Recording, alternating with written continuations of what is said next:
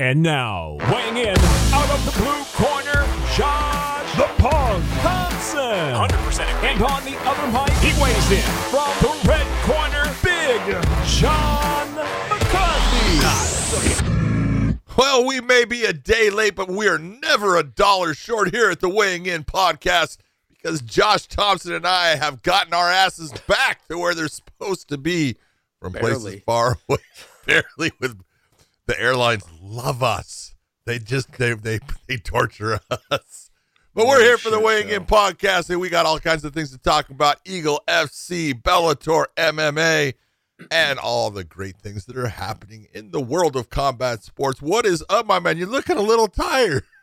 I was really frustrated last night. I got to tell you, man, you could probably hear it through text how mad I was. I have to fly from Arizona to San Jose, and I have 3 airports, mind you, that are by me. I can fly to San Jose, San Francisco, or Oakland, all within, 30, 40 minutes of my house. San Jose is like 7 minutes away. It's perfect. So the airport. I have to fly into LAX. There's no straight flights. Yeah, this is to Phoenix. It's not like Phoenix is a small city or a small airport. It's an hour and 15 minutes away or something like that on a plane. I have to fly into LA, which is an hour flight. Not even that. It's like 50 minutes or something. John, I am so mad. I'm sitting in the Delta Club just waiting. I'm just waiting for my fucking flight to go. And I get down there like I always do, about 15 minutes before the flight. And I'm like, yeah, I'm going to show up. I kind of show up late because I kind of sit towards what words did you just say? That wasn't late. I always show up towards. I know. But I wasn't late though. I wasn't late. I was 15 minutes before my flight was supposed to take off. Okay. So I show up 15 minutes before because I like to board last, or close to the last because then I sit more towards the front of the plane. I'm like, I don't want to go through everybody. And you're a celebrity. I mean, that's what celebrities do, right? I don't know if that's what they do. I wouldn't know. I don't know any fucking celebrities. Close celebrity I know is fucking Podcast Dave. There you go. So. I normally board last. I kid you not. I'm just sitting in the Delta Club waiting for my flight to go. I walk down 15 minutes before, and the guy's like, "Oh no!" I'm like, "Yeah, when are you going to start boarding?" And he's like, "Oh, I called your name." I'm like, "You called my name where?" I'm like, "How do you not?" I have a question. How do you not call out people's names in the club where like people are there? Here. If you're in that club, well, how does he know you're there? Well, if you're he doesn't know you're there. He knows I've checked in. He knows I've checked in. Yes. And how do you? No. How are you not announcing that, regardless of whether it's me or anybody else? How are you not announcing that you're boarding the flight 15 minutes early and closing the doors 15 minutes early? How are you not announcing that in the club? Like these people are working places going. Even if it's not me, they're having to go to work. They're trying to get home on a Sunday to their fucking families, whatever it is. Yeah, I'm just like, I'm trying to get home. And these motherfuckers are, and then the guy has the nerve to go, "Sir, don't talk to me that way." He's like, "You know what? I'm not going to let you talk to me this way." And I'm like, oh my gosh. I wanted to come unhinged. I was like, man, fuck. Anyways, I was really baffled by the fact that, because I have always had great things to say about Delta. Except for the COVID Delta, but the regular Delta Airlines is fine. Like it's been good. Like I've been flying with them for, I don't know, 5 years, something like that.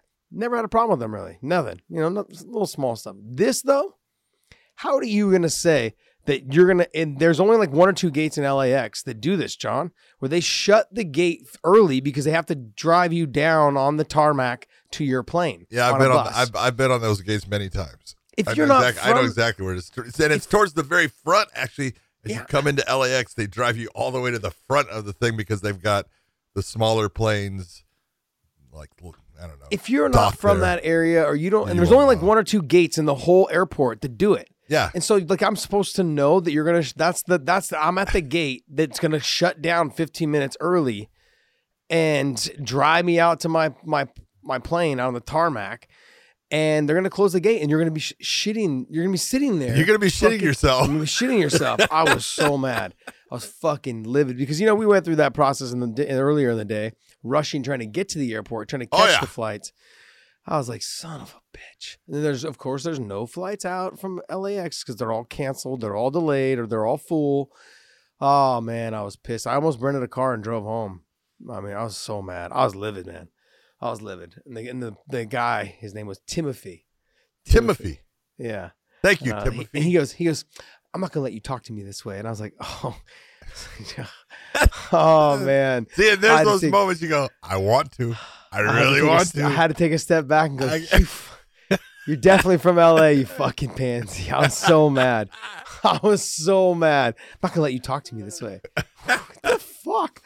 Anyways, the best is, I did the same thing, and I ended up flying to a city way far away from where I wanted to be, and then I go and I get to my gate, and I'm watching the football game on my phone. It's right near the end of the Ram and Niner game, so I'm trying to watch it, and then it's delayed, right? And I'm like, are you shit? All right, well, good. It gives me I can watch the game, and then finally, my flight takes off an hour late, and I get into where I'm supposed to be. I'm home, and I sit on the tarmac at 12:30 at night. Now it's 12:30 at night, and I sit at on the tarmac for 39 minutes because they have to clear another plane from a gate. It's like I got home at 2:30 something in the morning. I was like, man, it figures.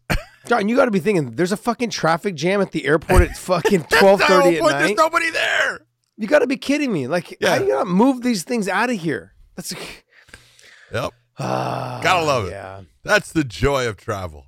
Yeah, I just let's talk about the good things in life. Fighting. Let's do it. Like you should have done to Timothy. Jeez, I should have whooped his ass. He was kind of tall though. I would have to jump and swing up to probably hit him in the knees. He was probably a good 6'4", 6'5", easily.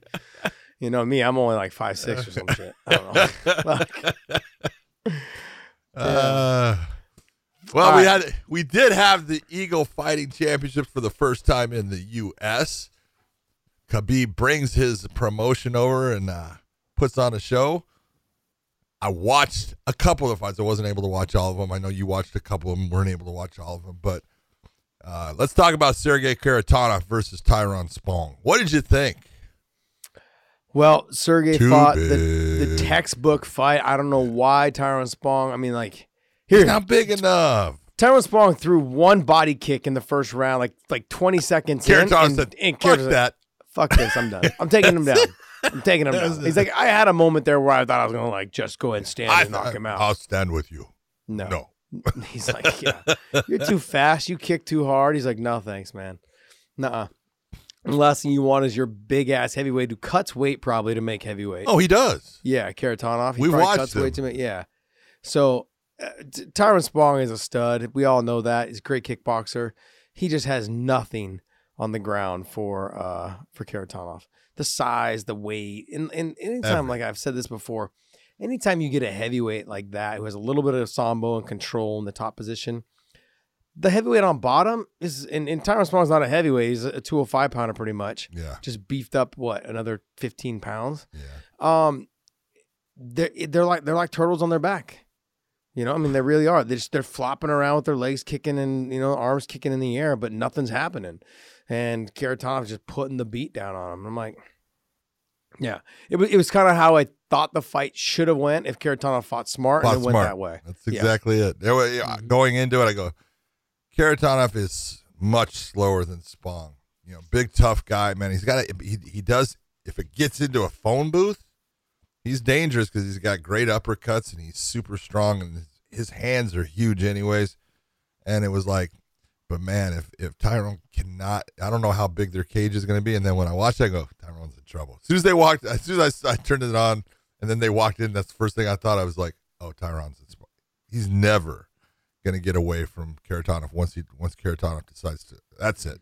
And he did. Took him down, beat him up. And it's, Spong, what do you expect? There's nothing for him to do. That's not his strength, to fight someone like that, especially on the ground. If it was a kickboxing match, Tyrone's going to win that match. Too fast, too explosive, but it went the way I thought it would once I saw it. It was good for Kharitonov. He's a great guy. Super good guy. Lots of kids. He needs them. He needs this, so it was good for him. But if you remember when Spong was talking about he wanted to be a boxing champion, a kickboxing champion, and MMA champion at the same time. That's why I always tell people you can't do those things because you can't dedicate enough time to be good at all of them. It's just impossible. Yeah, just focus on one. Yep, that's it. Be the best at one, and then dispatch that, and then go to the next one if you need to. But make your priority one of them. Did you see Rashad? Yes, I did see Rashad. Now Rashad talked to you about coming back. Mm-hmm. Do you think he's happy coming back now? Yeah, I think he's happy that he came back. I think it was good for him to get that feeling and that rush. I don't know if he'll fight again. Okay. I don't think he should. That was my whole question. Okay. You think he feels good? Now do you think he's going to fight again? Yeah, here's the thing. Like, if you look back at towards the end of his career, right, he had a lot of bad losses. But he's also not fighting the guys that, Checo's not that type of fighter. Don't get me wrong. He has a little bit of power, a little bit of, he mixed up. So he almost caught Rashad with a head kick. Yeah, he's a good hammer off the head. Yeah, he's someone like you said, exactly like you said. He's a good hammer, but when he becomes a nail, he becomes a nail. He gets, he'll fold quickly. So he's tough. I mean, but Rashad used to be able to mix it up a little bit better and stuff. But I thought Rashad fought a good fight, being out that long, and then coming back. Look, when I talked to him, he's like, "Yeah, I'm in a good place in my life. I'm this and I'm like." I said, "I love it, man. I love the fact that you want to get back in there and do it." I don't know if he'll do it again, but he's like, "Yeah, don't you miss it?" And I was like, "Fuck no!" Like, I have no desire, none, not one shred of inkling in me wants to go through a training camp again. I'm like, fuck this. Yeah, just no way, man. And for him to do it, at his age, and I'm just like, you're a stud. I got a lot of respect for you, man. And you got the win. That's the other thing. It's one thing to go out there to talk about everything, but you actually have to get in the cage and produce. And he did. He fought a good fight, man. Good stuff. He did. I thought you could see a little bit timing was a little bit a problem for him because it was just the distance and gauging that distance and timing and stuff. That's just part of being in there at real speed and seeing things. But I thought he looked good after a while. I thought he was moving pretty well, and he got the win. Way to go. I mean, it was a decision, but I thought he had moments where you could see the old Rashad. If this is what he wants to do and wants to fight again, great. I would love to see him go out with the win. Mm-hmm. He got the win. Got that, feeling again, but we'll see what he does with it. I mean, we'll see. Like, I wonder what these guys make, because this was not a cheap card. No. It was not a cheap card. That's part of the reason you see Khabib saying he's going to go talk to Dana about promoting. It's like, he can't help you, dude. No. This is, this is the problem. You can, when you do a smaller promotion, and you get put into positions when you start signing guys like a Kevin Lee, and you're going to put, someone like that in there. And then you have fighters like, Spong and Kharitonov. They're not cheap, especially heavyweights, and you're making that move kind of up. Well, there's a lot that comes with that move up. And, the expense gets to the point where it's hard for you to make money, and because you got to do all these other things with it, and they're putting it on, the app for free TV for people, which was great. But, all that comes with extra cost too, because there's the production that you got to pay for and all these things that come in, very tough when you're the guy actually footing the bill to do this, lose money. And because, look, he lost money, no doubt about it. Mm-hmm. Now, I'm not saying that all that money comes out of Khabib's pocket. You and I know that he's got investors and stuff and guys that are from certain places. Not 1 cent of that came out of his pocket. Okay, exactly. But, he doesn't, it's like a loss, and you don't want that loss. You want, you want to be successful. You want to do it right. And you want to make those guys that are, backing you want to make them happy with the results of what's happening. So we'll see, how that goes. But yeah, this is expensive. This is not a cheap venture for him. Yeah, I look at it a little bit like how Pride was, and like in terms of they had people that financially backed it. Oh, and well, that's a different kind of. Yeah. I guess you could call it like one. Also, it's like they have people that financially back it, even though it's losing money. Oh yeah. You know, but there's people that have a lot of money that just want to see what they want to see, and they're going to pay for it. Well, they're using it in different Yeah. They want to see what they want to see. Like the Pride version is like, no, we want to see Hungman Choi versus that's different. Hoist Gracie. Like they want to see those things, those spectacles. You know what I mean? And they'll pay for it. They'll pay. Like, hey, I own part of this promotion. You're going to do what I tell you to do. Yeah. And so, yeah, good stuff. Anyways, look, overall, I'd be like, he's going to fight. I think Khabib understands it's not easy. Like you saw the promotion. They've got to do something about the cage. The cage is like a grayish color and it's not good. Like one used to do that, right? They have a gray canvas and I'm like, it's very depressing. Like there's no eye pop. Like you've got to, like when I flip it through the channels, it's got to be something that really catches your eye. You know what I mean? And they don't have that. They don't have that. So they got to make that change. I mean, I think that's like a lot of those promotions, like especially Russian promotions. They used to use all the white. You know, Pride had the white canvas and then the clear ropes or whatever it was, the cable ropes and stuff. And it was very eye popping, you know, to the person just viewing it. So a couple little tweaks, I think, in terms of their presentation, I think will help as well. Yeah, it's the lighting.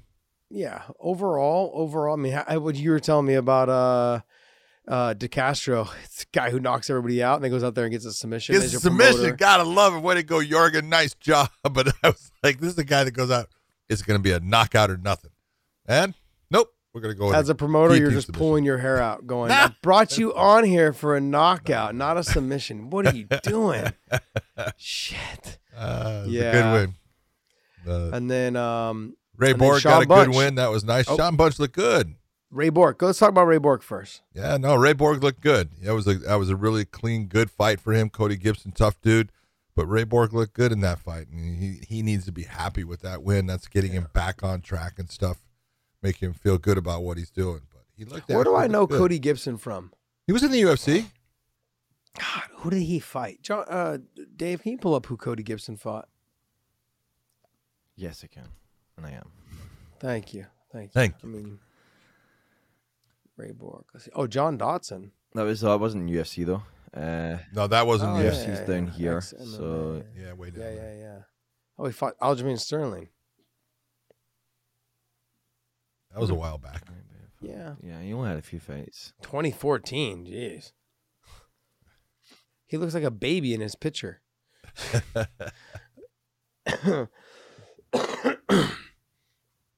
Yeah, you guys got to update that picture. He can't look like that anymore. He's tough. He's a good fighter, though. He's a tough dude. Yeah. Ray Borg, I tip my hat to him, man. He's gone through a lot personally, and just Yes. To get in the cage and keep doing what you're doing to make some money, man. Congrats. Happy for you. Sean Bunch gets the win. Stick and move, wrestle. Stick and move, wrestle. It's a great game plan for Sean. He should do it all the time. Yeah, because these guys they're not as fast as him. Even Sean being 38 years old or whatever, however old he is. It's insane how fast he is. It's crazy. And he can wrestle like the Dickens, man. He can. He's a stud. So congrats to him, and I'm sure he'll be back on the Eagle FC cards and stuff. All right, well, that wraps it and concludes our Eagle FC coverage and talk over about it. But look, John, before we move on from that, where do you think Khabib goes now from here with this promotion? Does he stay in the States, keep trying to work it here, or does he? I think look, when you open the door, you can't just let it slam back shut. You got to keep it going. Now, he doesn't have to come here a lot, but he's got to, he's got to have shows every now and then. Within the States, I'd say, 3-4 shows a year. That would be a good thing for him. Yeah, I know. But yeah, that's a lot. Okay, why did you come here? Why did you come to North America? Well, there's a reason, and you can't let I did it, and it's a one and done. Okay, but it's saying what's going to happen with your promotion, and the whole point of his promotion is to get it bigger and bigger, And so we'll even talk about Benson Henderson almost he's out of his contract with Bellator. Maybe he'll go to Eagle. Who knows? But you got these guys who are now looking at you in that light that, hey, you're another option. And so if the door closes, it becomes different. You can look at ACB or now it's ACA. They were going all over. And they knew that for people to, look at them as a bigger promotion, they had to move and go to different countries a little bit. I'm not saying I thought they did it right, but they were more into, okay, we're here instead of putting butts in seats and things like that. But once they stopped, look at what happens. You kind of fall off the map, and so it's a tough one. Once you make that move, you got to continue with that move to keep things running in that direction, or it shuts on you fast. Question: do you think Dana lets him do a show in Vegas? Dana doesn't have a choice, really. If he wants to do it. Who doesn't have a choice? Dana doesn't have a choice if Khabib does a show in Vegas. John, you know damn I know well. what you're saying. Okay, You know damn well but- Dana has a choice whether he has his show there or not. There's yeah, I don't think there would be a problem with it. I don't think he looks at it that way. And if he wanted to, but again, you got to take a look at where is it expensive for you to put your promotion on, and where is it cheaper for you to put your promotion on? And Vegas would not be one of the. You don't think it'd be one of the cheaper places. spots? No. No, Interesting. no. Not with everything that is expected of you as a promoter. And then on top of it, I look at it where he went, not a bad option based upon you're looking at what's there. The problem with Vegas, the UFC can make it in Vegas, obviously, because, first off, when they do the Apex ones, doesn't matter. It's their spot, and they're not really, selling a lot of tickets to fans anyways. Yeah, like maybe 100 or 200, Yeah. right? And, most of those are giveaways to people that are, With the they're fighters. doing stuff with. Yep. But Vegas is one of those places where there's so much to do for everyone. So it's not like it's, hey, this is something that's new that we can go and see and things like that. Vegas has got it all. And so it's hard to get people's attention if you're Eagle Fighting Championship and you're not going to put any butts in the seats, and that's not a good thing for you as a promoter. So like going to smaller, venues and places that don't have a lot of options for people as far as entertainment, that's a smart way of being a promoter and getting people to come out to see your show. True. All right, well, let's move on. Bellator 273, Bader versus Moldavsky. John, it lived up to the hype, man. I was actually surprised. It was a very good fight. It was a good fight. It was And a fantastic fight for two two guys- heavyweights, smaller heavyweights. Yeah, but that that's the whole hybrid key. style. That's the key. I think that really believe that's what's going to make them a lot more excited. I think Moldavsky is definitely going to be back. I think he'll probably end up winning the title, eventually. That hybrid style of heavyweight, Bellator doesn't have a lot of top level heavyweights. And the UFC is struggling too with the heavyweights. Oh, yeah. Everyone is. That's Heavyweights are heavyweight. few and far between because There's they're all the- playing football All and basketball there you and go. all the other All sports that all make the a ton different of money. options for them as far as sports and stuff. So Yeah. That's why fighters excel at the lighter weights because those guys are not playing football. well, that's why you get the plethora of talent. When people go, oh, 155s, 145s, 130, yeah, because they can't play NBA and NFL and now even Major League Baseball. Hell, They can, but those guys are huge as well. hell yes. Jeez, man. And Like so I'm friends with Brad Penny. He's enormous. huge. I'm just like, Yeah. I was like, man, no wonder you could throw the ball so damn hard. Yeah, because you're almost at the damn plate by the time Fuck. you stretch. Yeah. Anyways, yeah, I never had that problem. I'm only 5'6". Oh man. Overall, though, Ryan Bader did exactly what I thought he needed to do. There was a couple brain farts in the fight. The very By first both. round. By both. Yeah, there was. Yeah, but the very first round, he has Moldavsky rocked, and then he goes to the clinch. I don't I'm think like, he went to the clinch. I He don't. shot in, John. No, he closed. He was trying to finish. He hit Moldavsky with a big right hand and then followed it with another huge right hand that had Moldavsky going down. But when Moldavsky went down, he pushed forward to come into Bader as Bader's coming in, and it ended up in the clinch. And Moldavsky's good enough to hold on to that clinch and ride out, the trouble time and get to the point where he's not so hurt. But I like the fact that Bader was going after him, trying to finish the fight. Yes, could he have, instead of rushing in to try to, finish it? Dude, I understand why he did it. Is that not like I was wondering? Like that could have been close to a 10-8 round. No. He had him reeling. He did drop him. He sat him to his butt. Oh, against he the fence. sat him to his butt as far as his feet were still on the ground, but put him down. The fence held him up. Yes, absolutely, no doubt about it. But you take a look at it was a moment of action for we'll say 10 seconds, and then there was a lot of non-action with Moldavsky being smart, holding on to a clinch, slowing Bader down. And Bader wasn't able to do enough to make it, continue on in that 10-8 fashion. So, no, it was a 10-9 round in my opinion, but, definitely an easy round to say goes to Bader. And definitely the way that he needed to start off the fight, in my opinion. I thought that was a key element in him getting that win was that he actually came out and he wasn't the guy getting hurt. He was putting the trouble onto somebody else. And I think, I got to give it to Ryan Bader in this fight because he had moments where he was having problems. Yeah. And he had moments that, things were not going for him. And he was tired. And you could tell he was in shape because, man, he would take that minute rest and he'd come back and he was ready to go. And by the end of the round, it looked like, he is breathing hard. And start of the next round, you go, way to go, man.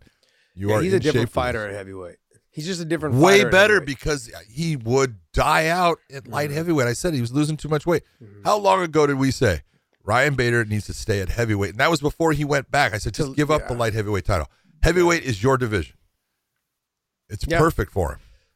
Moldavsky's will be his toughest task, I think, moving forward. They'll probably end up fighting again here, but I'd say probably within the next 2 years. If Ryan's still fighting, but I'm saying I could see that. Yeah, I could see that happening. Ryan could stop fighting at any time because Ryan is set. He's got an incredible life. He's got an incredible family and stuff. And he doesn't need to fight. He just likes to.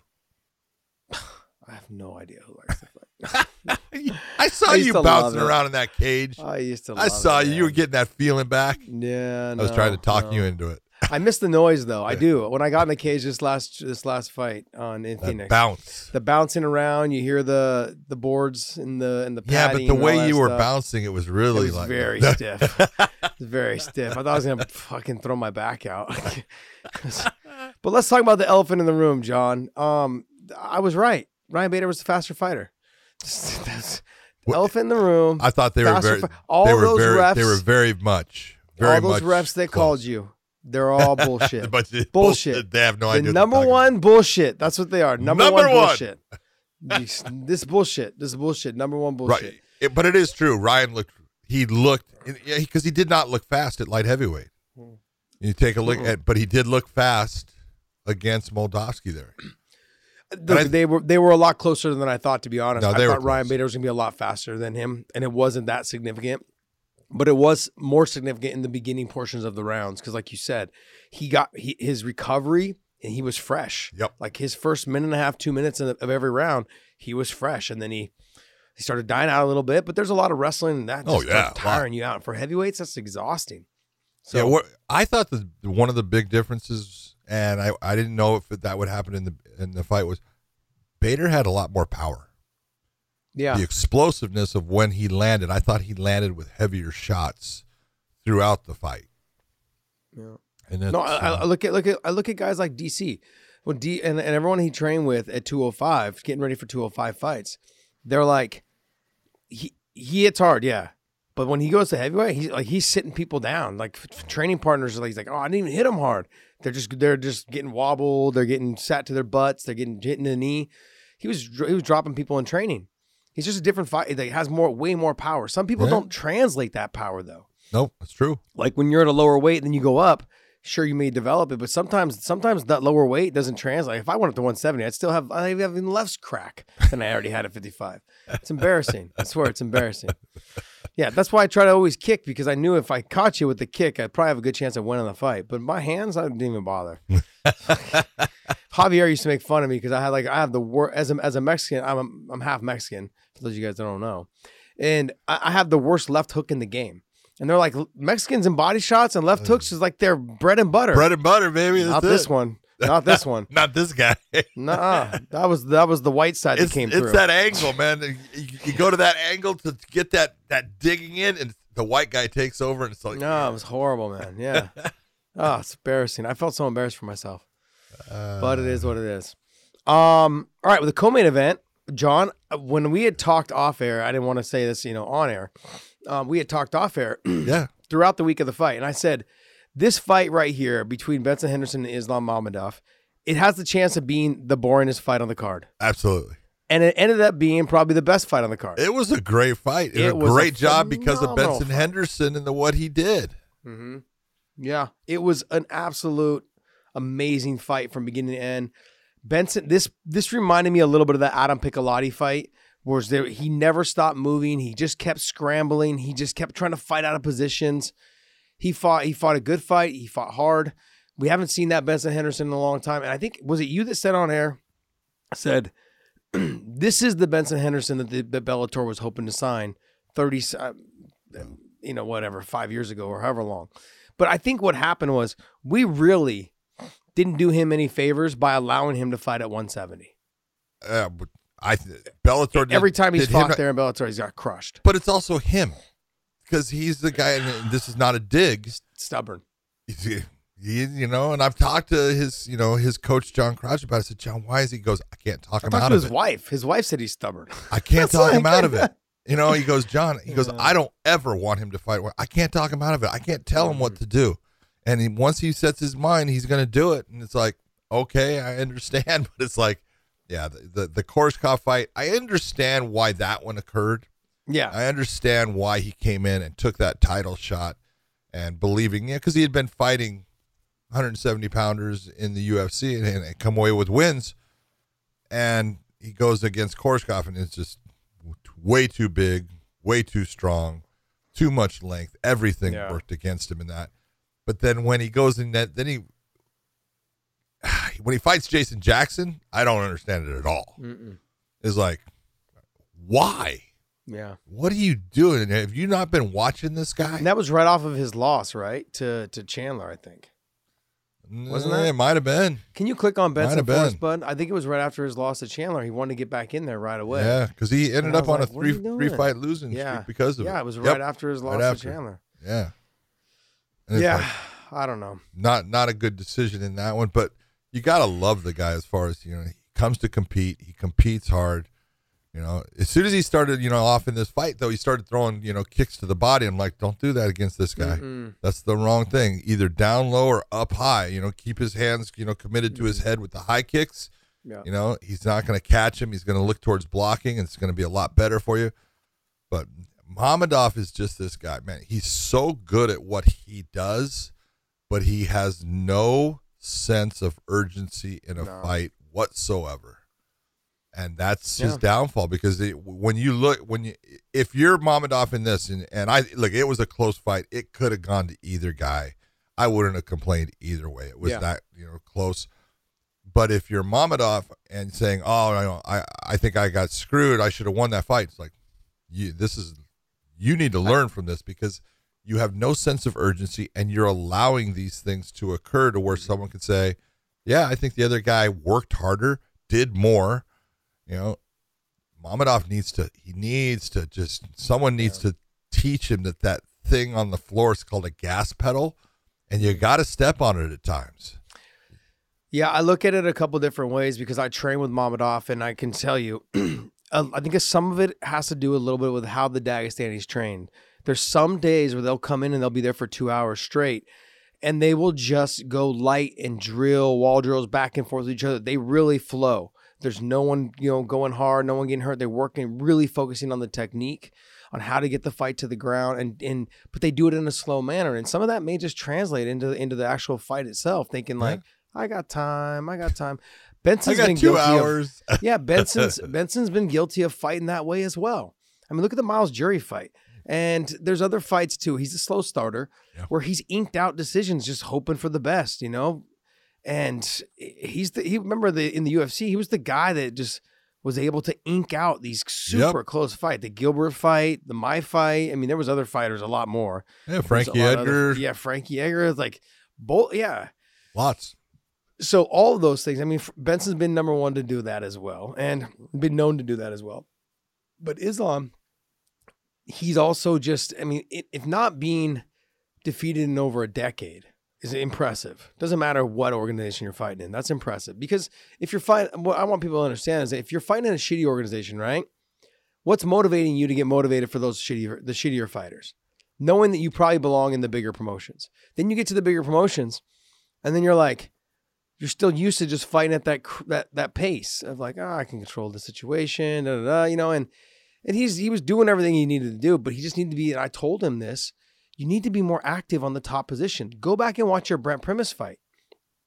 You're lucky that you got the decision on that as well.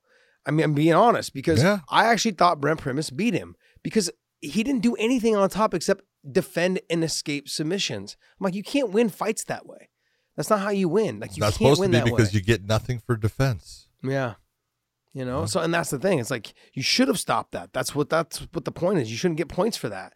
So just because I was on top and the other guy's shooting submission after submission after submission, I don't know, man. I had Primus beating him as well. Yeah. And so you play with fire long enough in the decision area, you're gonna get burned. This is true. And that's what happened in this situation. So he's got to let it go. Like, there was moments in that third round where he was, Benson was on the leg.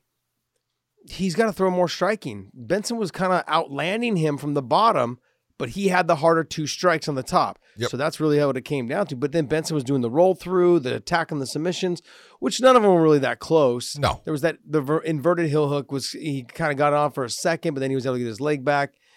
But it was, I don't know. But it ended up being a way better fight than I thought. A way better fight. Well, the thing that made it fun for me was when you're watching a fight like that, and you see when Mamadov starts to go for throws, and Benson feels that I'm going to have a problem here stopping this. He just flowed with it and rolled through it, did some Granby rolls, some suicide rolls. All those things made it exciting because it took the fight and put it into a new position. And he never accepted that I'm going to be on the bottom. Let me try to roll through. Let me do something to make this position change. And that's what made it actually fun, because then Mamadov was out of position at times, had to try to scramble back. There was things that went on. It was close, but it was an entertaining fight as far as you look for grappling situation and entertainment out of those things. This one had it. Yeah, when I see people on Twitter going, "Oh, he got robbed. Islam got robbed," I'm like, No. You can't call that a robbery. No, that's you can't not call a it robbery. It was so close. Yeah. That's not a robbery. All right, anyways, Henry Corrales and Aiden Lee. This fight I thought was going to be the fight of the night. Ended up being the worst fight of the card. I'm gonna put my foot in my mouth. I mean, I'm gonna stop saying shit like that. I'm like, oh, this is gonna be a sneaky good fight. No. No. Aiden Lee didn't come to fight. He came to get on his bike. He didn't throw anything in the first round. He started coming off strong in the second, but it just was one of those things where it felt like everything was laboring and he seemed a lot slower. He just did not look like he was in the groove. He wasn't feeling comfortable. I don't know if it's that Henry hit him with a shot early on that made him go. I think it was the leg kicks, John. Henry came out with the inside leg kicks, that inside calf kick and the outside calf kick. I thought was brilliant. It really changed the movement of Aiden Lee. It really had him thinking, like, I can't afford to take too many of these. And when you're tall, long, and lanky like that, like, what is he, 6 foot, 6'1"? Yeah. At 145 pounds? I mean, those kicks, you have no muscle already on your legs. Like, it's going straight to the bone. Skin and bone. Skin and bones, man. He's a stud. He's just got to... He's got to have a little more confidence in himself, I think. I think he's also used to fighting wrestlers. Everyone's trying to take him down. Henry's like, I ain't taking your ass down. I'm trying to knock your ass out. Yep. That's the way Henry fights. Stud. It was, it's 2 stud fighters that I expected fireworks from. One fighter showed up and the other fighter didn't. And Aiden Lee, I know he listens to our show, so he's going to probably take this a little bit to the heart. But my friend, you're a lot better than that. You got to go out there and let it go. That's the biggest thing. Yeah, you take a lot of people complain because look, the fight ended up in a technical decision based upon Aiden not being able to finish the third round based upon it wasn't an eye poke. I think it was a scrape of his eye, and that could happen. And when you get your cornea gets scraped, look, you're trying to clear out your vision and your eye's burning, and it's because your cornea got scratched. It's going to burn. It's going to be uncomfortable. And so I don't blame him at all for that. It wasn't his fault. Yeah. It was a matter of he did not fight a good fight against a guy that you would have thought would be a style that he would have been happy with because he's always having guys trying to take him down. You look at his Oskarov fight from Moscow, a guy that's really good stand-up. He looked fantastic. Yeah. He moved so well. Everything was straight shots. They were fast. It was beautiful. And this one, just at moments he had it. There was a couple times all of a sudden he started to get on track and you saw those straight shots landing. You go, all right, he's starting to turn it on, and then kind of got away from it. Yeah. Yeah, it just didn't live up to the hype that I thought it would be. But let's talk about Sabah Homasi and Jaleel Willis. Again, Homasi with the power. Nope, I'm going to submit you. So let me go for submission. Dude, he did great. I thought it was smart. It was great. It It was a beautiful job by Homasi. Here's the thing. Homasi's got, I always say it all, and I've talked to him about it. Dude, don't get mad.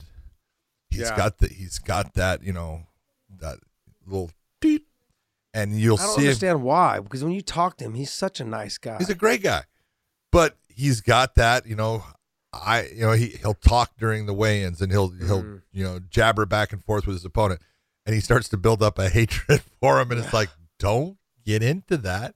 Go fight smart, because when he fights smart, man, he's dangerous because he does have pop, man. The guy, you can see when he hits a guy, the guy goes, oh shit, and then he's athletic. He can wrestle when he wants. You could see the strength because he didn't even get out of the half guard on that arm triangle, and he was able to have enough squeeze where Willis couldn't take it and ends up, tapping out to it. So, he's got game, man. You'll talk to him and he goes, I've blown it so many times, not doing the right things and, not fighting smart. He goes, my record sucks. And I said, you don't have to worry about your record, dude. You have to worry about going out and putting on fights like that, going out and being, the guy that everyone knows is coming to fight. You're going to be able to do this as long as you want.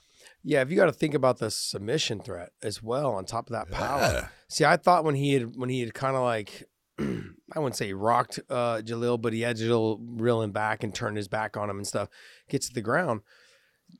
Sabah normally would just unleash the hands, right? Yep. Until the point where Jaleel would get back up and the fight would continue on.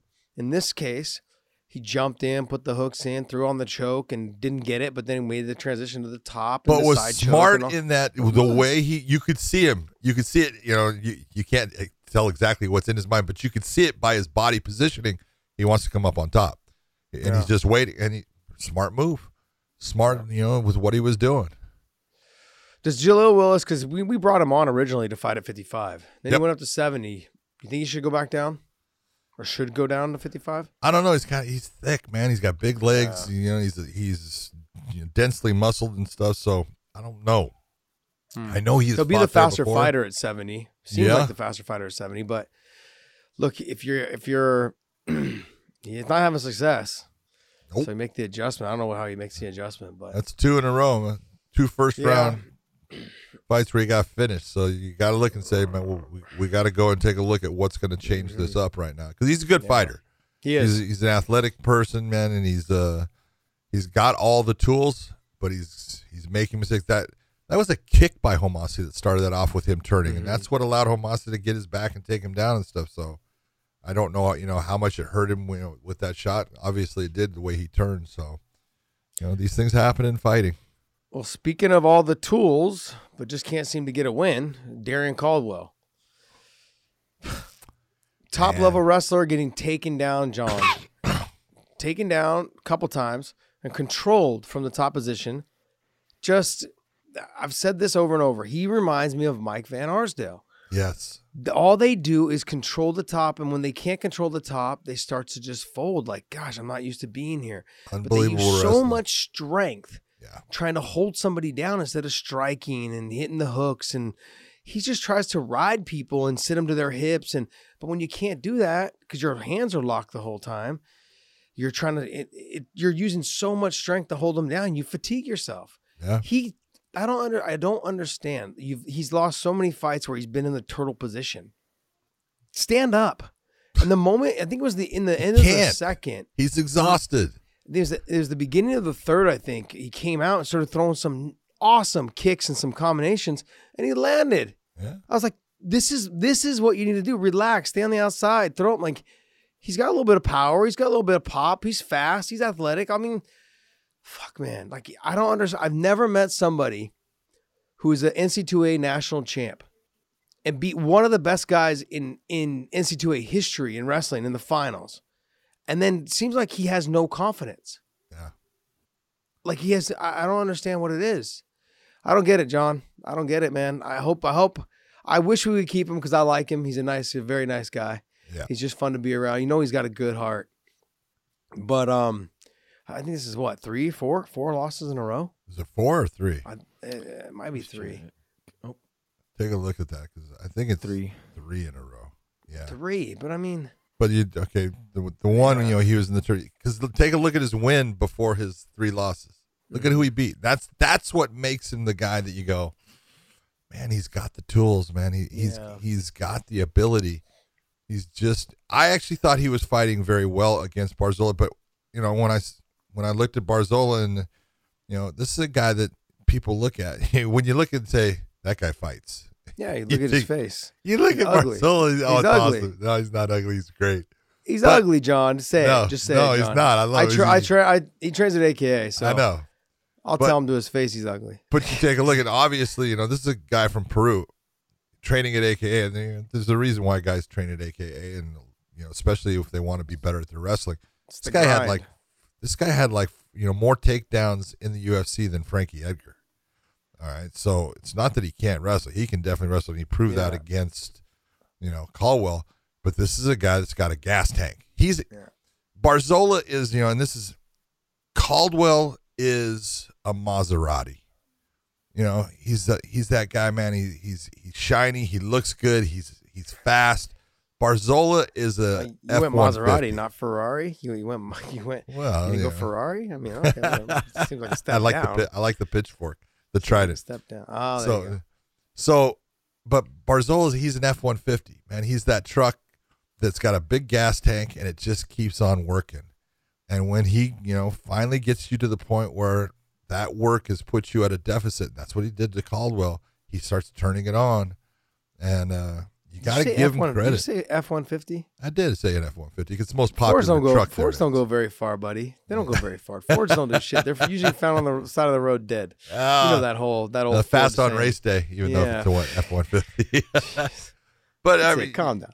Dodge Diesel. Say Dodge. Say a Cummins Diesel. Go ahead. You have a Cummins. Dodge. How do you not say that? you You have Just- that nice little I'm fast going. one. What's it I'm going called? with the ones the most popular. TRX, baby. the TRX, the Yeah, Raptor T-Rex, Killer, the right? Is that what Raptor they're calling Killer. it? That's it, man. The Raptor Killer. I don't know if it's true. Is it? Is Oh, it true? it's absolutely true. It's faster maybe than Raptor, it but can fucking it do all eats a the ra- jumps that the Raptor can do? Yes. I don't know. I haven't seen any videos of that. Yeah. Guess what? I'm not. I'll gonna, let me show see. you.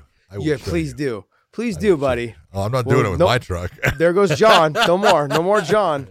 They have something. They have a place in Utah that the Raptors you can go to. For their, I don't know if it's like their course trail. You can go there, and if you're thinking about buying one, you can take it and jump it, and they let you. It's like going to the track in Vegas to race the cars. Yeah. You know what I mean? But they have that for Raptors, and Well, I that's think it's cool. in Utah. That's pretty dope. All right, next fight. Oops. Let's go. Wrong thing there. There we go. Oh Yeah, man, podcast Dave's Dave has pulling. lost it. He's lost it. Christopher Gonzalez against Sadawad. Dude.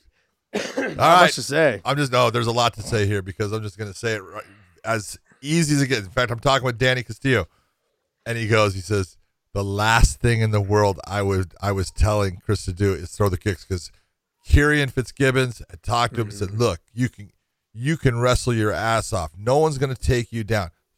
You could throw kicks with anytime you want. Impunity towards it. Go ahead. What are they going to do? Right? And he does, and man, he hit him. Danny's like, no, don't tell him that. That's exactly. Danny goes, I was so against it.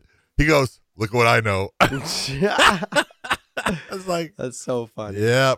But look, he's been working out with Kieran, from He's a great coach. Combat Sports Academy. He's a great coach. And, and what makes Kieran so good, I'm going to say it. He doesn't want the spotlight. We He's not a we spotlight see it all hoarder. the time with guys love that are it. fucking spotlight hounds, and Fucking- it's all about them, and then you'll get the guys, man, it's not at all. It's about fucking doing the right thing for their people, teaching them things that are going to help them win fights and being there when they're supposed to be there. Way to go. Kieran, outstanding coach, outstanding person. We've had at AKA, we've had coaches literally leave our gym because they couldn't go in the cage after the fighter fought. Some of them left the gym because the fighter didn't ask them to corner them, even though they were like their pad holder, throughout camp, but didn't ask them to go to corner them, and so then they got pissed off and they never came back. Yeah. I'm like, it's the clout chasing corners. If you have someone like that, get rid of them. Get rid of them. Yeah. It's just cancer. It's just cancer in your. It's horrible, man. I can't be around negative people like that. I mainly spent my whole fight weeks, all my fight weeks from UFC 44. I spent them alone. I loved it. Like, I wanted to go eat by myself. I wanted just to make the weight by myself. I want to do all those things. I don't want people hanging around me, man. I don't need entourages. It drives me absolutely crazy when I see these fighters with entourages. It drove me nuts when I see DC running around with like fucking 10 people running around him. I'm like, just fucking threw up in my mouth. I'm like, don't get me wrong, like, they're friends, family, I get it, but I'm like, I couldn't do it during fight week. I'm like, just stay away from me, let me be, leave me alone. Khabib, same thing. Like, in the beginning, but in the beginning though, John, it was just me and like two other guys were the only ones that would go to corner him. Just it. Yeah. Like, his first 3 fights, then when he was with AKA, nobody wanted to go corner him. They're like, yeah, you go. Like, I was like, yeah, I'll go. I like the kid. He's a nice kid. Look how fucking damn good he is. I'm not saying that's because of me, but I'm just simply saying, like, back then, like, he's a stud. He's a stud back then. Good kid though, but he didn't have an entourage. No, now does now. Shit. Now, but it realistically, he's the guy that brings the entourage because he's trying to lift up his younger guys that used to train under his dad, or just people that that are from his area. That train at his facility and stuff. So I love that. I love that about him. So, all right, let's go. Dalton Rasta looked fantastic. Dwayne Johnson put on a better fight than I thought. I got to give it to Dwayne. Like, coming in last minute. Mm-hmm. I do think the gas was the biggest problem for him because he was talking, man. He was talking snap during that fight. It was hysterical. He's John, what the hell is talking snap? Come on, is that like an old man phrase? No, Tell man. me. Somebody commented that, like, what is talking snap? Talking You mean snap it's the same as talking shit? Talking shit. I'm just not saying the fucking word. Okay. You take a look, man. He was, he actually, you could hear him. He goes, "I'm gonna whoop your fucking ass." He goes, I just started laughing. I go, "That's awesome." But the Rock, Dwayne Johnson. Yeah. That's so great. I thought Dalton Rasta looked phenomenal, man. He is built like a Greek god. He's only like 5'6". He's so small. He's not that tall. If you're gonna say but he's not 5'6". I'd say he's 5'10". Maybe 5'4". But he was supposed to fight Romero Cotton, who's a teammate of mine, for the third time. Yeah, I know. I think they're gonna just get rid of that fight. I don't think it's gonna happen. No, I don't think Dalton Rasta will accept it again because he's saying why. And you got to be honest and look at it. You got to say, why am I going to take another fight with a guy that all these times has had to pull out? Yeah. Now that this one wasn't Romero's fault, I know that. Yeah. But you're preparing for someone, and then that's not the guy you end up fighting. And after a while, you go, no, don't even give me his name, and I don't blame him. No, it's true. It's true.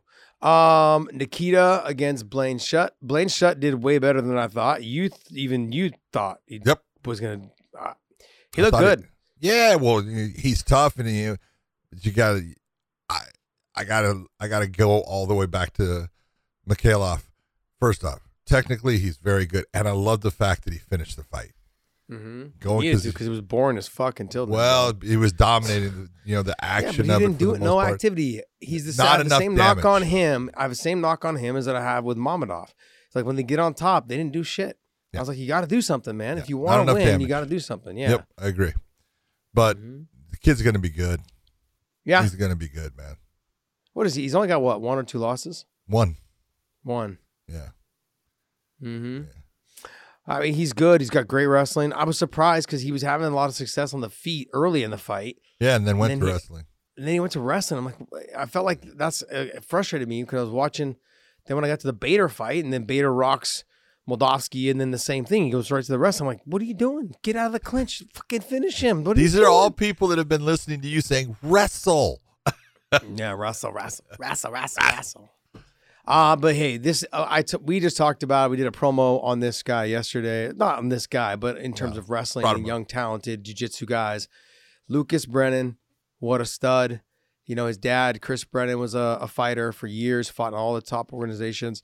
Shit, him and his dad, him and I were supposed to fight a couple times. I just feel old right there. Feel old right there. He's got a 21-year-old son, and I was like supposed to fight his dad. That's how fucking old, man. That's crazy. But his son's absolute stud. I mean, he's slowly bringing him along. He's 21. Being very smart with he's him. got some good wrestling. He's got standout jiu-jitsu. And he's just getting better. He's going to get a lot better. And his stand-up's coming around. His confidence is getting higher and higher, and you can see it. You know, he's when he first nothing. You watch guys when they're just starting, and you go, man, he's nervous. And of course, there's a lot riding on it for him. It's so important to them. But you see now the confidence as he's walking into the cage, and the confidence once the fight starts that he knows. You know, and we said, look, as soon as he gets his hands on Lugo, and I had watched Ben Lugo fight many times. He is a good fighter. He has got a lot of skill. He's a tough dude. But you take a look at those levels, and Lucas Brennan was born on the mats. He has lived his entire life on the mats, and it's not only the jiu-jitsu. He combines and he, intertwines that wrestling, American wrestling, and jiu-jitsu together, and it's not an easy thing to understand or to stop if you're not a guy that does both of them well. And his setup on, he's always transitioning to the next thing. And you watched him on this, choke that he gets. A lot of people were thinking it's a guillotine. You're looking at it as an arm triangle because it really is the way his arm is. But they call it the assassin choke. What a beautiful submission, pulled off flawlessly. Everything he did put Lugo, he's a step behind now. Now he's 2 steps behind. He's 3 steps behind. He's never going to catch up in the position he's at. And that's what a good submission fighter does.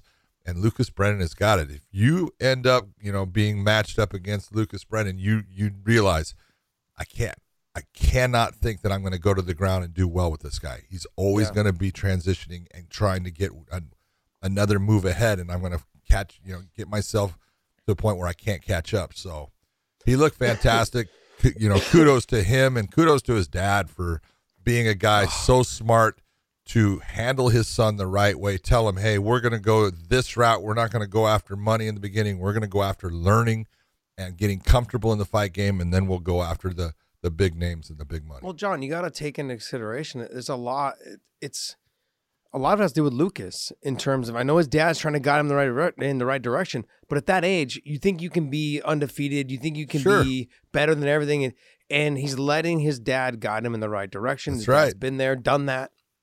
And young kids are like, you don't know what you're talking about. I need to fight for the title. And you start bringing it up. He's not doing that. I want to be the youngest champion. Yeah, he's just like, I'm going to just keep doing what I'm doing. And what's important in this sport is longevity.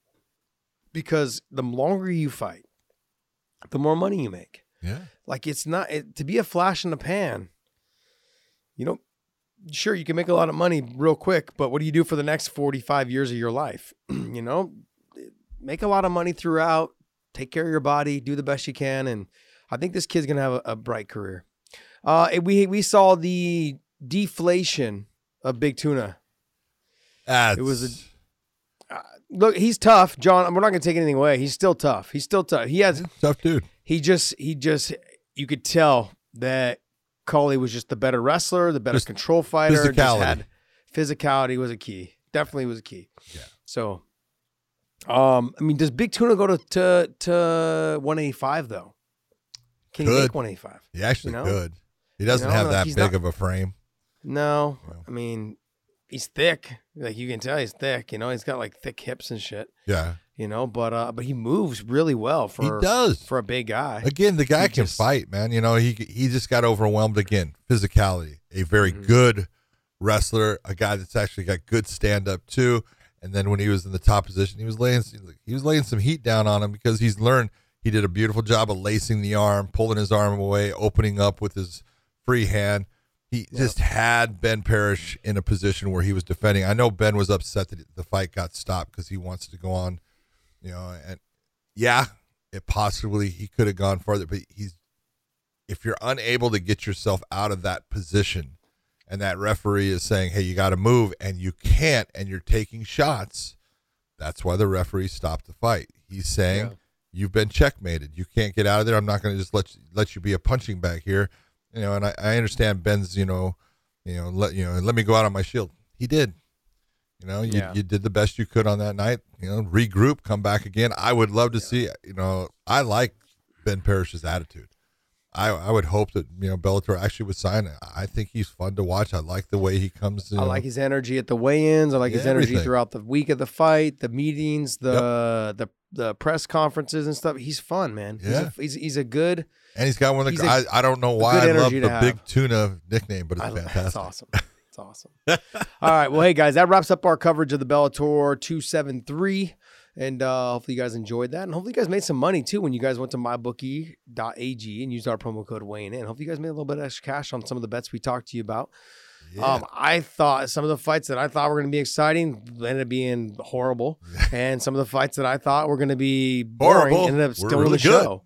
Absolutely phenomenal. And this is the fight game, like we were talking about. When you got guys like Sabah Homasi and DeCastro on both the different fight cards hitting submissions, like that's when you realize you don't know anything about the sport anymore. You don't know shit about MMA. So overall, though, I mean, I thought, we had what? How many finishes did we have on the card? There was 9 fights. 3, 4, 5. A lot. Yeah. 5, 6. I want to say we had 5. 6. So six finishes, and I think there was what, 9 fights?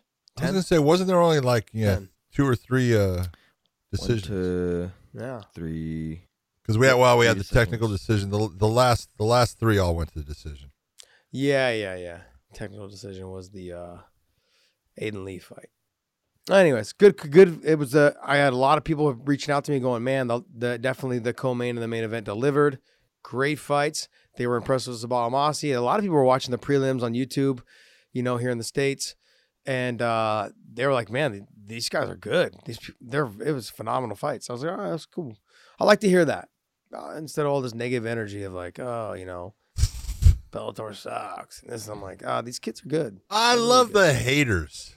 I love it. I love it when they'll try to say something on Twitter. It's like, oh, hey, no. And I was just, most of the time out, I'm not going to even respond. I had one guy sit there and say, because my son was working that event. And I love when people say, oh, what a conflict. You're commentating and you have a son that's judging. It's like, I work for Bellator. He's working for an athletic commission. I didn't hire him, you stupid shit. Right?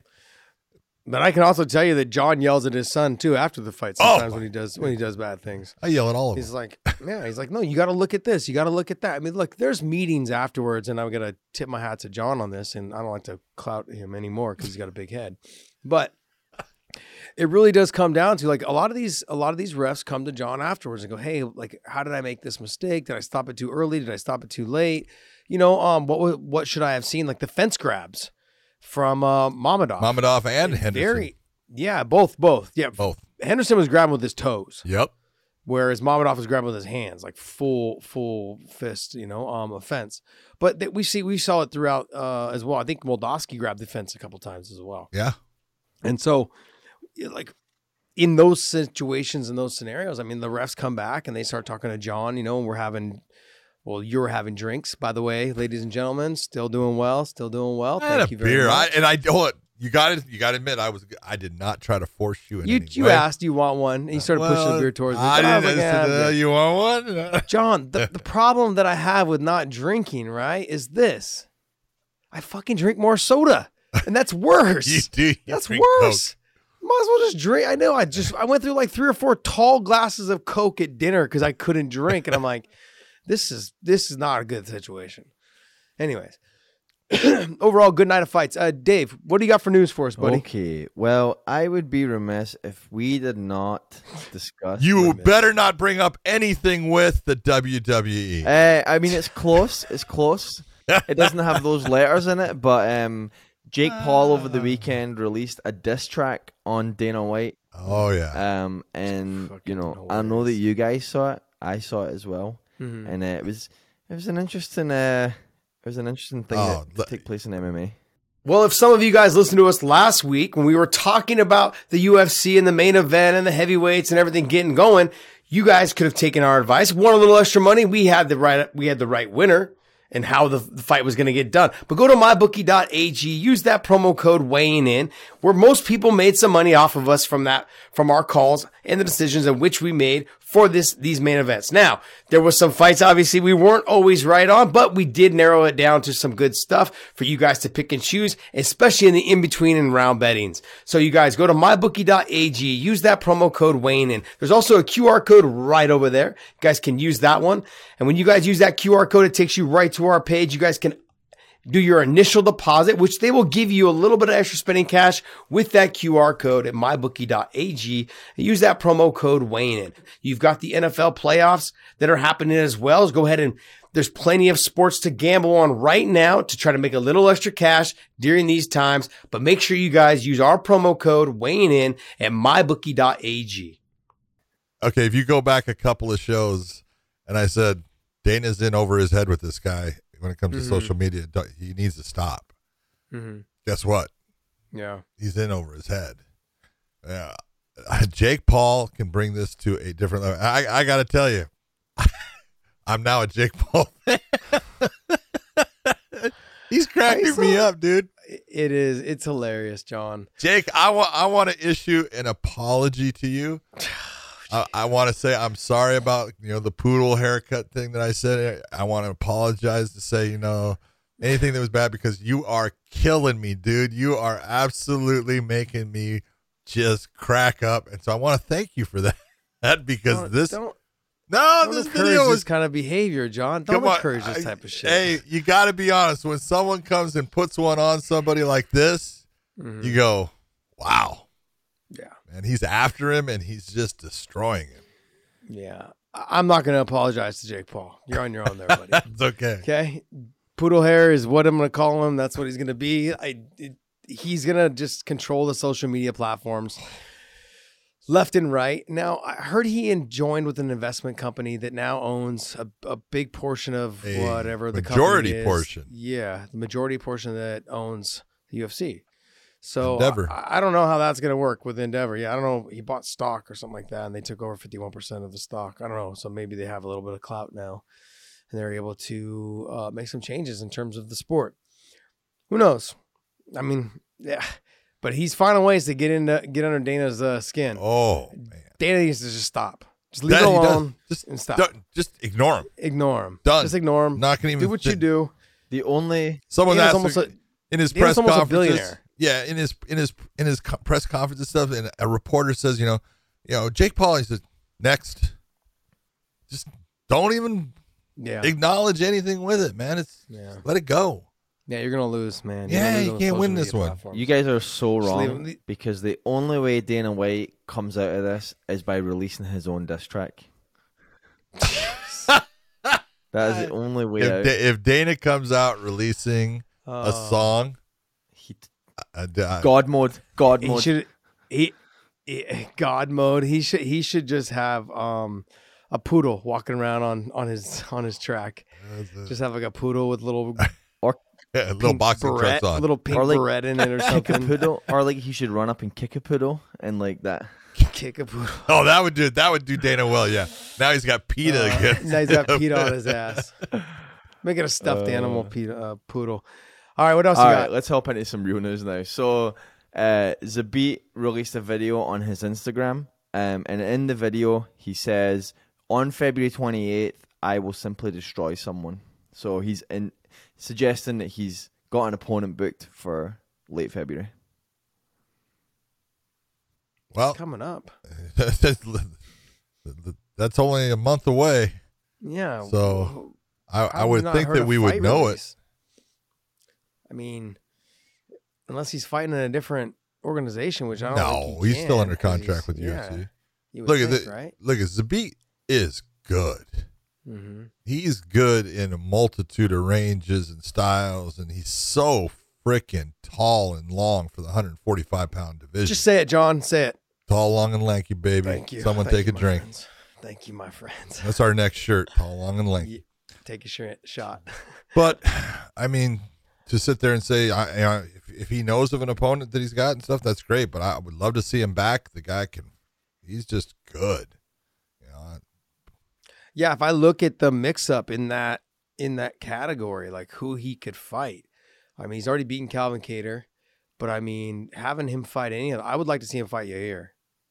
I think that'd be a phenomenal fight. Phenomenal fight. I know they were booked that fight, 3 or 4 times, I think they booked it. Yeah, before. Yair decided to leave the company because he didn't want to fight. He didn't want to fight. Yeah, he's like, no, I'm good. I'll just go ahead. No reason to fight that guy. I don't want to fight Abraham Lincoln. He's a stud, though. He is. He's a guy that's tall, long, and lanky. He's got a lot of pop, and he's got good wrestling. He's phenomenal submissions.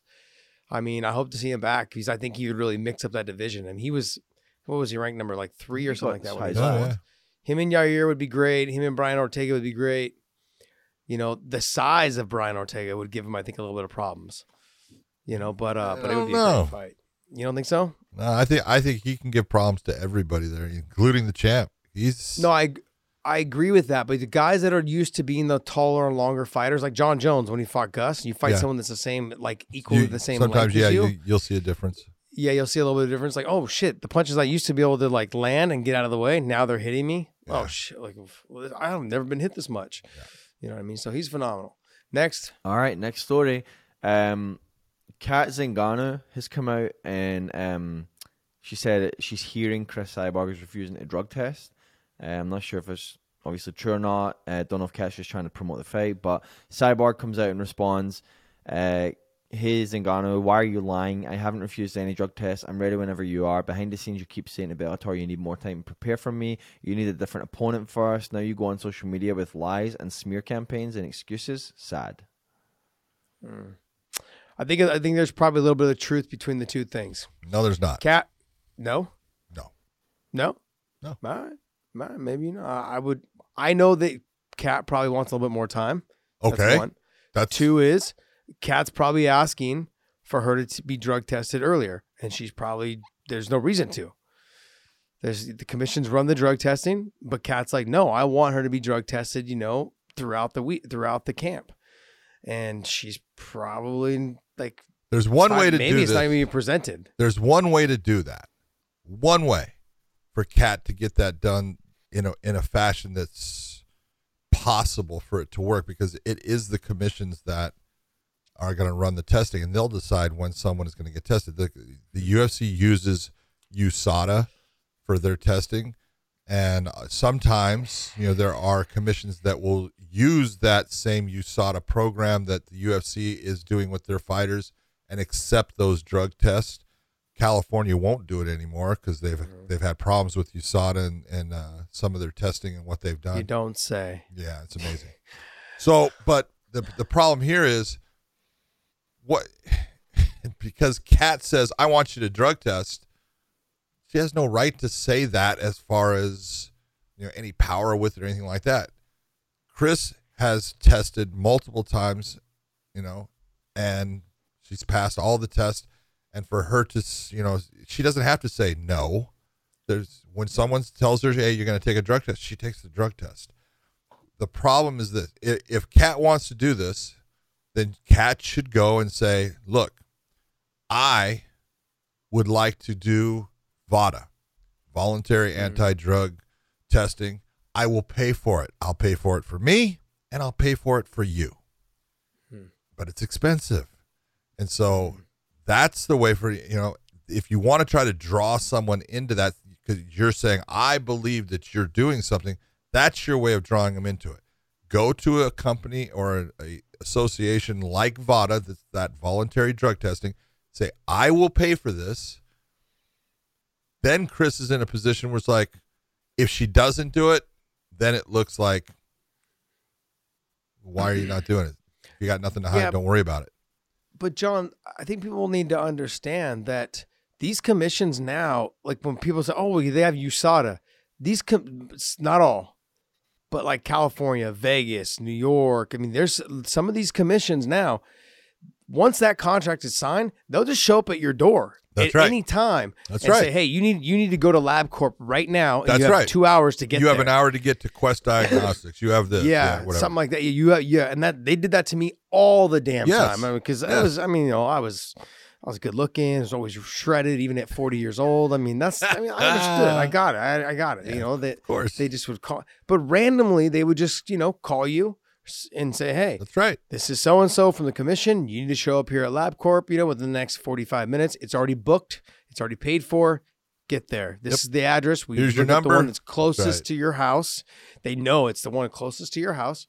Yeah. And then also, if you told them no, because there was one time I was in San Francisco at the time, and they're like, okay, there's one in San Francisco, and they changed it right there on the spot. That's right. Hold So where on. are you?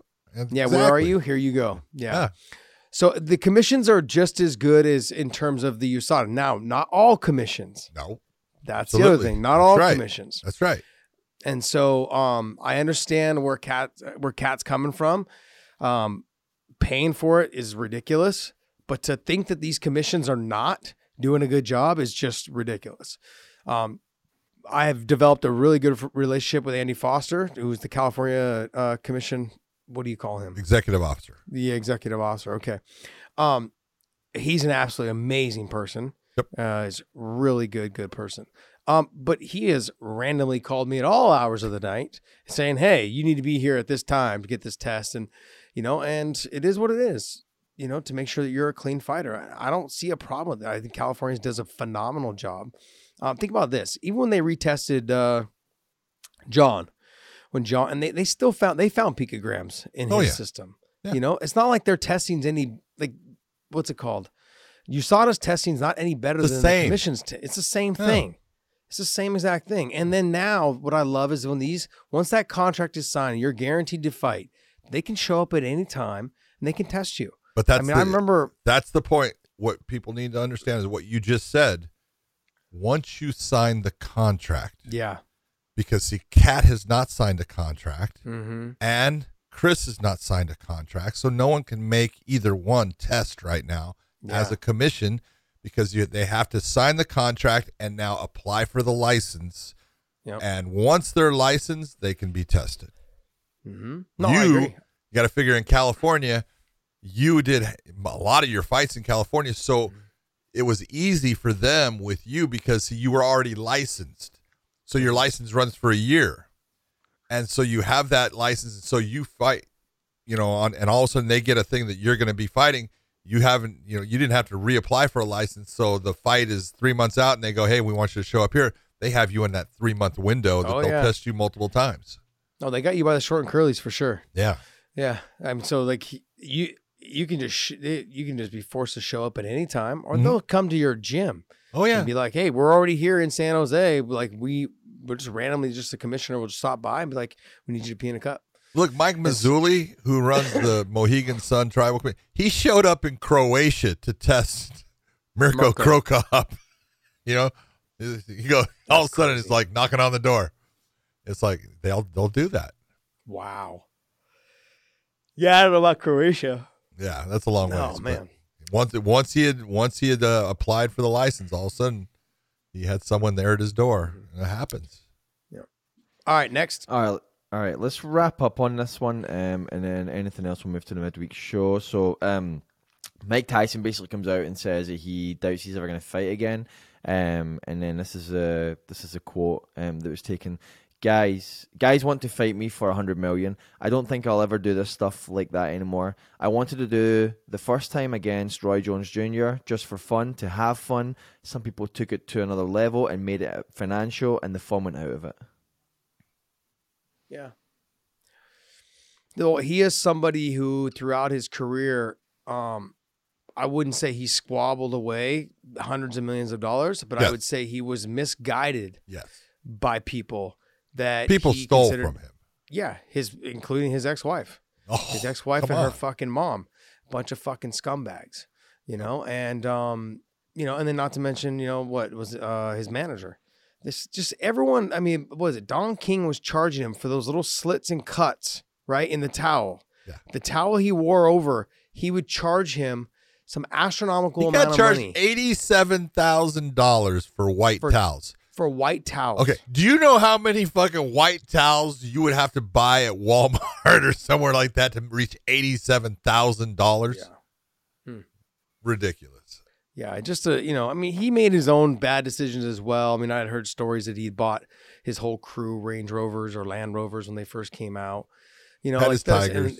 and, yeah, he had his Tigers. I mean, whatever. I mean, but he was also young. What was he, 22, 24, 20, somewhere in there. He's young. So He was 21 as the champ.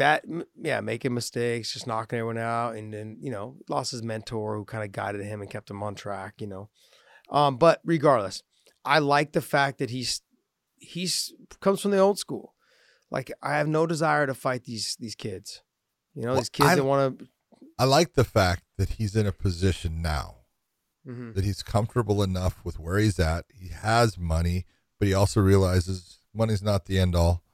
And hey, I'm not going to just do something just to do it for the money. I have to have a reason for wanting to do it. I have to have a purpose in doing it. And I don't have that anymore. And so good for you, Mike.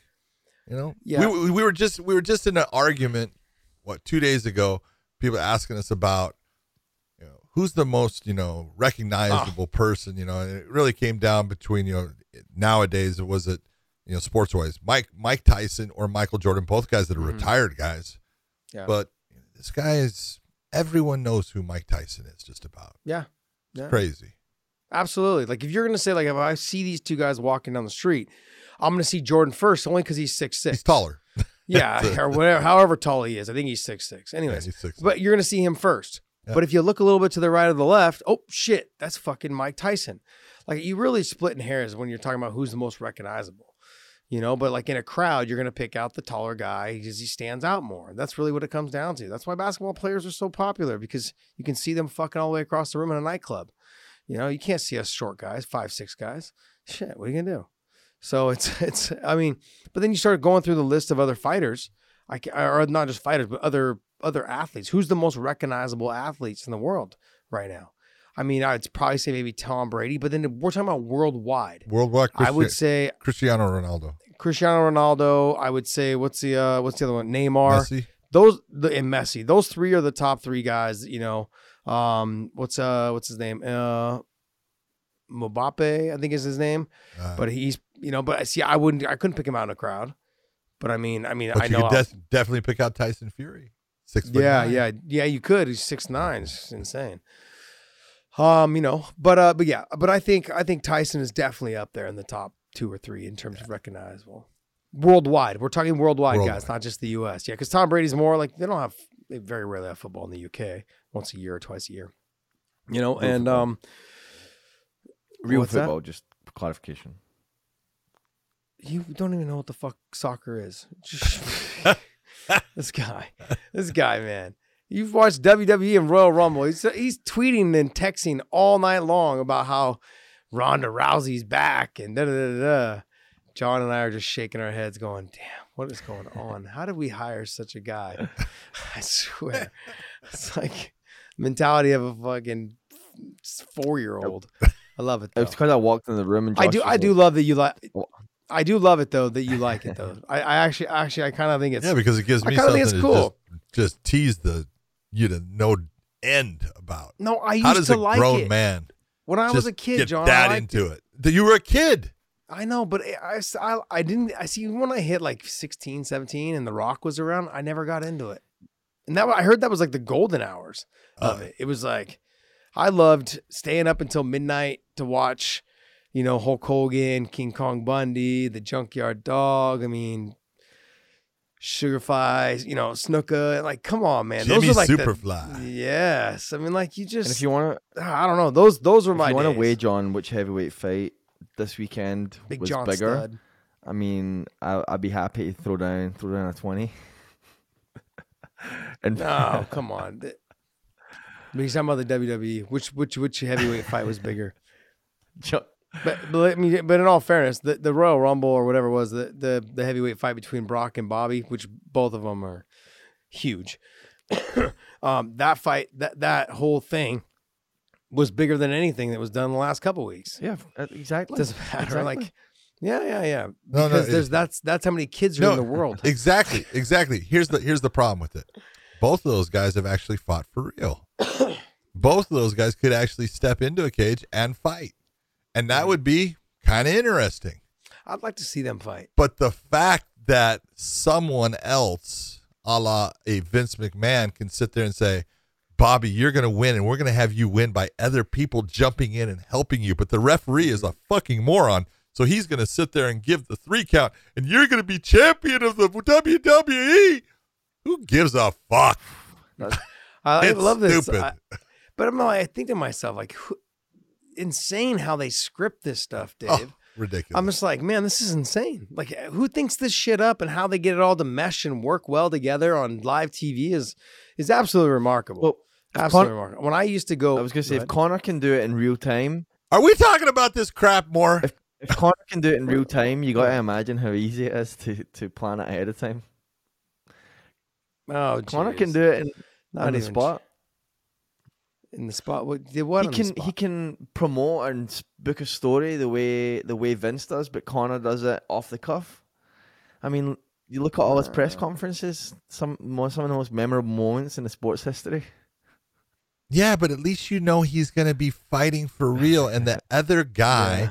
has a chance, chance. an ability to punch him in the face and make him, eat his words. Where with this crap, everything they do is scripted. Yeah, everything. Everything.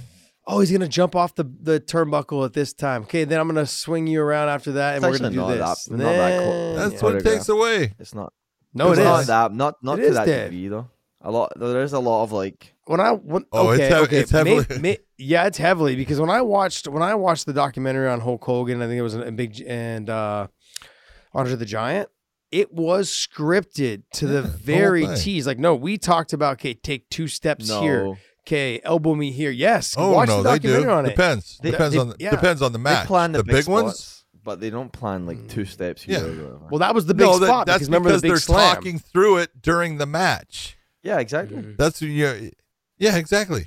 It's dumb. They scripted beforehand, though. All right. Well, hey, hopefully you guys enjoyed this show. Hit that subscribe button on our YouTube channel, but also go to ProWrestlingTees.com/weighing in. We're going to have to maybe change this up a little bit, I think. We're going to start looking. If any of you guys can suggest some sites for us to start taking our clothes to a different level, because I want to try to get more than just T-shirts. I want some hoodies, some hats. And start getting this into a different program. I think they can offer more because I think we've had a lot of people reaching out to us. People like John and I think we're both more recognizable now for the podcast than we were ever in our careers. Yeah. It's pretty funny because we can't go anywhere. Man, the podcast is so great. We love it. I'm like, man, we just got to get rid of podcast, Dave. I'm the reason you're as popular as you are, Josh. Nothing would there ever, it is. Nothing would ever work around here because John and I don't even know how to use a damn camera. Oh my God. We can't even update our software on our laptops. It's like, all right. Well, hey, go to ProWrestlingTees.com/weighing in. Use that promo code and pick up one of our new Beast Mode shirts. We got it in black. We got it in heather gray, I think is what it is. But it's a really cool design done by John Washek, who is a fantastic artist, but it's a phenomenal shirt. Also, we got all the other ones, Karate Kid, Terminator, Home Improvement, all of these things. So great stuff with our original logo on there as well. That's like one of my favorite shirts, though, the original logo. I like that. It's simple. Very simple. Go to our YouTube channel, hit the subscribe button there. Go to our Weighing In Extras channel, hit the subscribe button there as well. We want to thank you guys. We do a show there called Weighing Interjection. It's caught a little bit of steam lately, and it's picking up, and that channel is starting to take off as well. We want to thank you guys for following us and being loyal to us. And John, after this long weekend of fucking flights, I'm just done. I'm like, For everyone out there, man, sorry that this is late, but it's because Josh and I couldn't get home. That was really what it was. It took us a long time, and we finally got here. That's why we put this on for you guys, so you have this information, because we love talking to you. Thank you for everyone that comes up to us and tells us they enjoy the podcast. Go out there, do something special for someone, pay it forward, and we will see you.